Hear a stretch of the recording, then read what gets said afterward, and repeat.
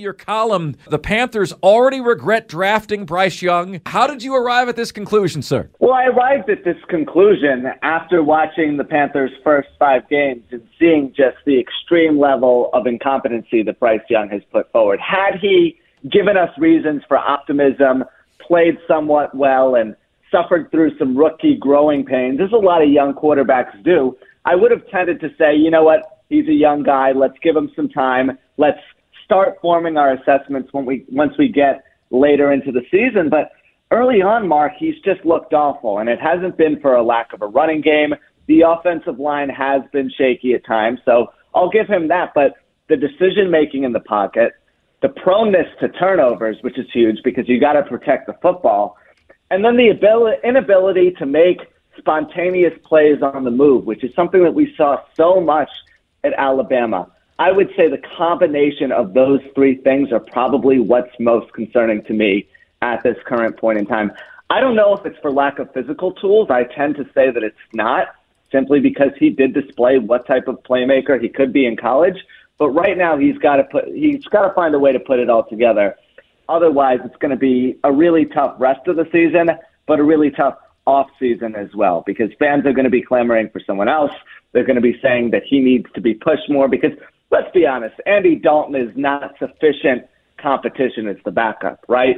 So fans might want them to potentially bring in a veteran, and it's just off to a really, really bad start for Young in Carolina, especially when considering that they pretty much mortgaged off their future to move up to that top slot, trade with the Bears, and take him. So, Jack, you're saying it wouldn't really even matter if Bryce Young had not even necessarily elite, but at least competent line play and competent receivers. You know, you're putting more of this on Bryce Young's shoulders than most.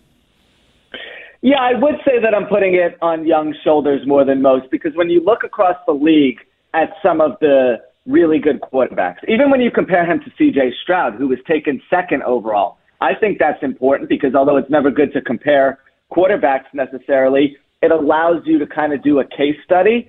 It's not like Stroud has the best receivers either, right? I mean, Robert Woods, Tank Dell, Nico Collins, those guys are all solid, but it's not like he has some of the best big body targets in the league. So he's done a really good job of making lemons out of lemonade, using his skill set, which is important, right? Because guys can only perform with what they're able to do well. You wouldn't take a pocket passer and expect them to make plays on the move and vice versa.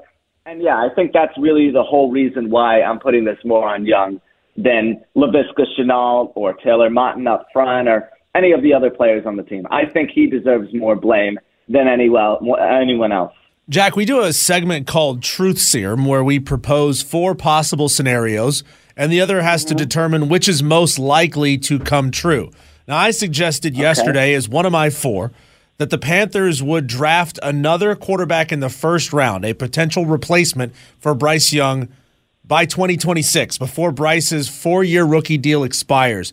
Do you believe that that's more of a possibility, a probability, or an inevitability? So I'll put it to you like this. If you're talking about the next 2 or 3 years, I do believe it's an inevitability. Excuse me, tongue twister there. But I think it's inevitable because teams that aren't completely satisfied with the quarterback position, with how much quarterbacks are demanding nowadays, if they don't like their guy, they're going to go out and select a new one, not just to get a new body in there, but also to hit the reset button financially and about what their contract is going to look like. I don't see the Panthers taking a quarterback in the first round this season simply because they'd be going back on what they did last season and taking one first overall, and they'd pretty much be telling Young to hit the street if that's the case, right? Because his replacement would ultimately take over the starting job. But I think it's very conceivable that they could wait until the 3rd, the 4th round and take one of these developmental prospects if they're still available. I think Bo Nix, if he drops a little bit, could represent a nice option, as could Shedeur Sanders if he decides to return to school at Colorado. But no, given the lack of draft capital that they have in the near future, I don't see them necessarily taking a quarterback very high.